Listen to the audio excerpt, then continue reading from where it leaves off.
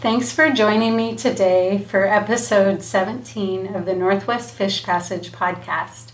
Northwest Fish Passage is a small, strategic, collaborative partnership of engineers, planners, scientists who are passionate about habitat restoration in the Salish Sea region. I would like to start by expressing my deepest respect and gratitude to the many indigenous peoples and tribal nations in the Coast Salish Sea region for their enduring care and protection of our shared lands and waterways. Today, I am honored to virtually be sitting with Representative Deborah Lakenoff. She is an amazing Washington State representative for the 40th Legislative District, which includes where I live in Bellingham. She is currently the only Native American in the state legislature. Deborah, thank you so much for joining me today. Thank you for having me here, Annika. I'll introduce myself properly in my Native American way. I have called the Skagit home for 20 years. I'm originally an Alaska Native from Southeast Alaska. I am part Tlingit, which is the salmon people. The other half of me is Aleut from Southwest Alaska and the Pribilof Islands, so I'm part Seal people. My community follows the matriarchal cultural pathway. So my Indian name is Hicks-Chasee, and it comes from my grandmother's side, which fits into our conversation today, Annika. My Tlingit name, Hicks-Chasee, goes back 10,000 years of knowing, but it means that time of change. It's the springtime up in the in-stream flow. It's where the baby frogs first come to life, and it's where their habitat is before they move into the entire ecosystem. So knowing your background, I thought you would appreciate the traditional knowledge that comes from my Indian name and why I'm so connected to the resources. Thank you so much. It's wonderful to hear you introduce yourself. So what motivated you to become a representative? I've served almost 30 years in governmental affairs. My whole upbringing traditionally is to give. I give back to my community. For 20 years, I served the Washington tribes in governmental affairs director for Swinomish tribe. This led me into a career of sitting at many tables with tribal leaders, identifying how to be able to provide regulations, sound science, and laws to protect the environment. We are connected as Native American people to the environment and to the resources. It breaks our culture, our traditional laws, and it is our inherent responsibility to take care of everything around us. When I decided to run for office, I found that the state of Washington could learn so much, and our Washington tribes could learn so much, and our federal government could learn so much when we begin to collaborate at all levels of government. I like to say, when you bring seal and salmon together, you have something quite unique. I believe that I have enough experience at all governing bodies to be able to engage in developing laws in the state of Washington that are responsible to the 20 treaty tribes of Washington state and to the 9 inherent rights of our Native Americans, but also to build a better Washington state for all, and to be able to implement and incorporate federal law into how we engage and how we implement those policies, the science and the regulations and the programs at those levels of government. I'm really pleased that I have an incredible relationship with local government and work collectively with local government. At times, we develop laws at a tribal, state, and federal level, and we forget that the local government is responsible for implementing that and is the first government to engage with citizens. So bringing them all together can only create success for Washington state. Thank you. And that leads me to my next question. And you do many amazing things, and focusing today about what you do for the all people in the environment in particular. And what does salmon mean to you?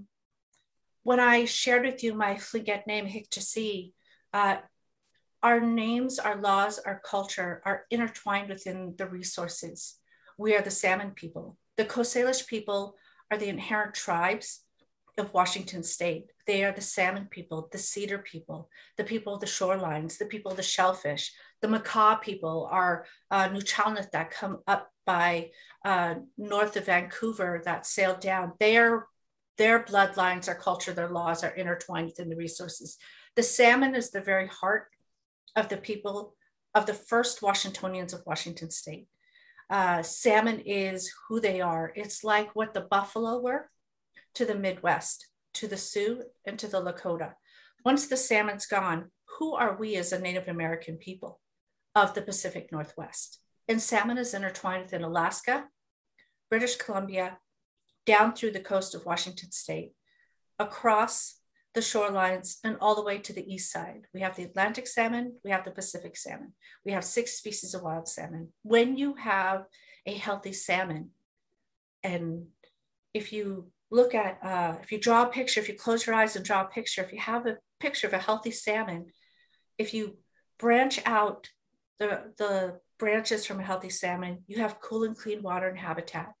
You have healthy economies. You have healthy social structures. You have a healthy place and homes for everyone to live. You have healthy public safety. Salmon is the icon that stretches out and touches each one of those policies.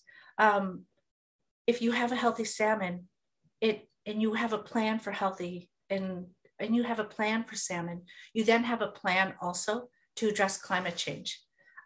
It's a way of how we look at the world as a Native American community, and it's what I look at when I develop policy. Thank you. So you have been pivotal in helping provide funding for salmon recovery programs, as well as a transportation budget that addresses the Fish Passage culverts. Can you please tell me about partnerships and collaboration of people to pass this legislation? You know, I think it's really important for us to remember, as I'm developing policy in Washington state, I look at what is the laws we need to uphold as a policy leader. Do we have the sound science? And do we have an ability within the law to incorporate improved and best science down the road to build a stronger and better law?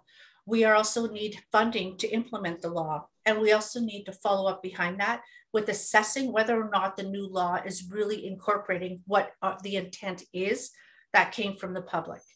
So incorporating and adapting and adjusting in our laws is important for me when it comes to addressing salmon laws. When we're looking at incorporating and increasing hatchery reform, I need to understand what the impact of hatchery salmon is to the wild salmon and what it is to the entire ecosystem. When I'm addressing laws that impact agriculture, adjusting and growing to the changes of the environment due to climate change, due to growth, and due to their responsibility to salmon recovery, I need to make sure that there's funding, science, and infrastructure to help that industry grow and to adapt with us.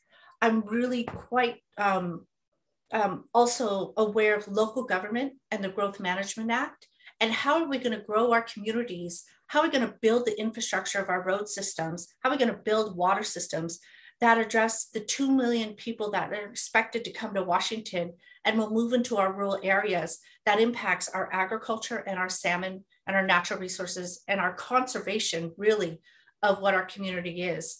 The biodiversity laws that we need to look at incorporating conservation really comes into new laws and new policies and new programs, such as building green infrastructure of culverts, building culverts for the finfish and for the finned and for the four-legged, growing water policy laws that really respect and honor the intent of what water is there for, and that's for the resources and for the humans. And how do we find that fine balance? That's where my protection of my in-stream flow comes in and the work that we've done there. Providing funding that looks at restoring and developing a salmon recovery plan for the entire state of Washington that's connected to how we manage water and how we manage industry, how we manage growth, and how we manage climate change. There are 8 regional salmon recovery plans in the Puget Sound. Of those 8, every watershed has its own individual plan. Each one of those plans are signed by the federal government with NOAA, underneath Department of Commerce, WDFW, and the treaty tribes of those areas.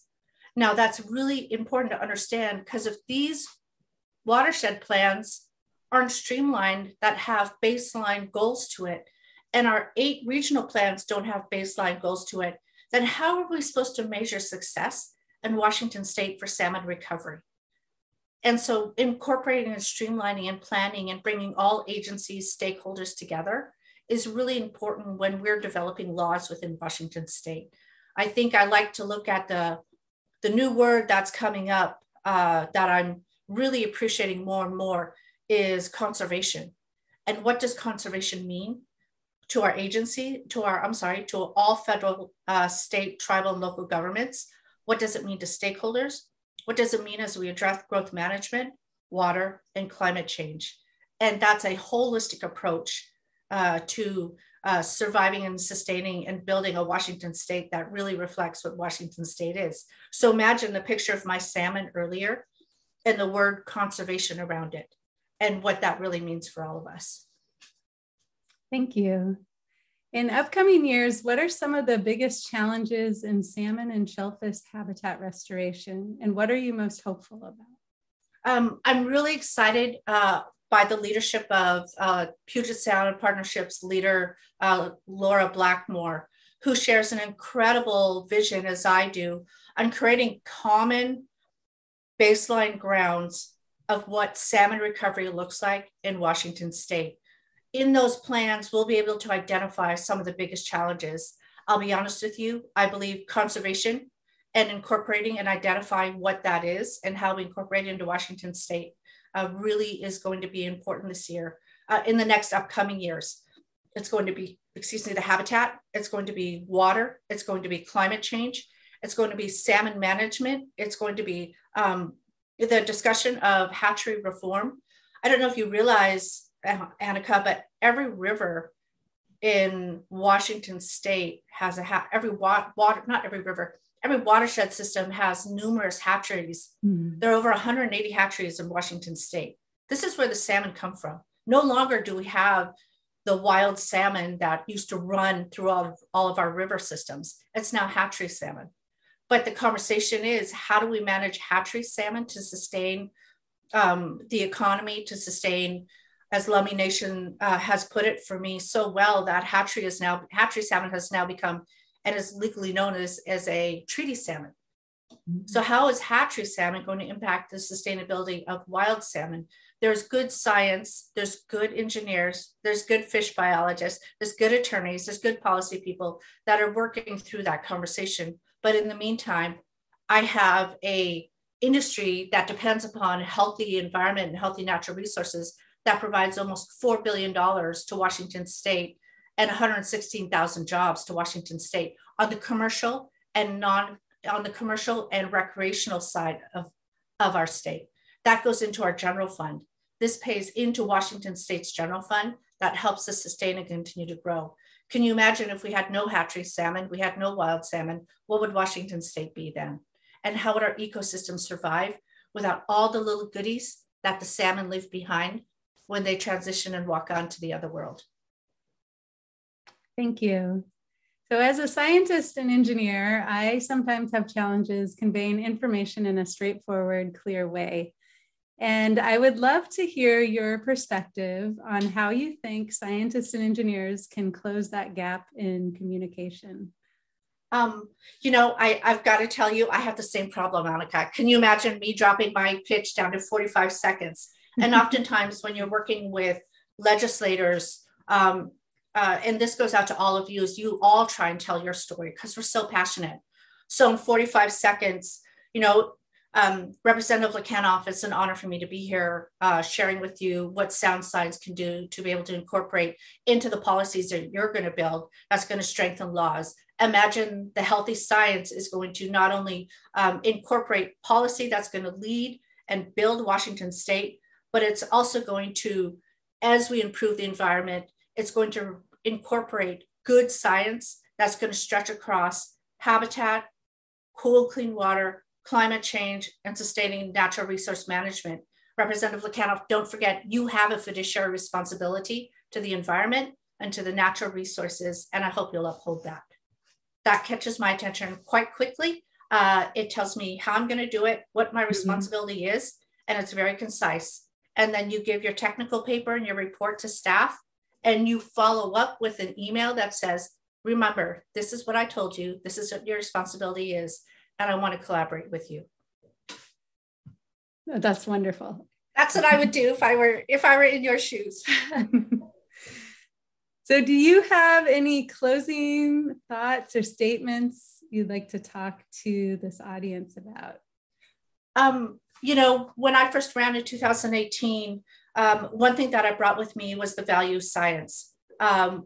Deborah loves science and science loves Deborah. And I am one of those representatives who looks at science, regulations, laws before I build my policy. I need to know if I'm going to build an infrastructure law that says infrastructure from here forward is going to be green. I'm going to walk up and my table is going to have every stakeholder at the table.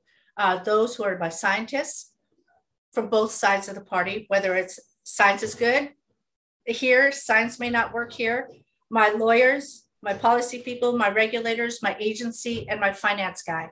And say, if we're going to build a law, how are we going to build realistic law, and how are we going to incorporate it, and how are we going to come back and back check it to make sure that this law is actually what we really need. I am a policy person who strongly believes that I'm a voice of the public. I'm a voice of the generations for today and the generations to come. My laws are not going to be built on bienniums. It's going to be built on generations to come. Because if we don't build laws for generations to come, then we're just dog chasing tail, building one policy that's going to undermine another policy, that's going to disrupt another policy, when we actually need to build policies that grow upon one another. That's what makes me a little unique and different. That's what makes me part salmon and part seal. I love it. Well, I am so honored that you took time out of your day to talk to me. And thank you so much for joining me on this podcast. Have a great day. Gunesh Chish in my language means thank you. Thank you. If you enjoyed this podcast, please share with a friend and write a review. Have a great day.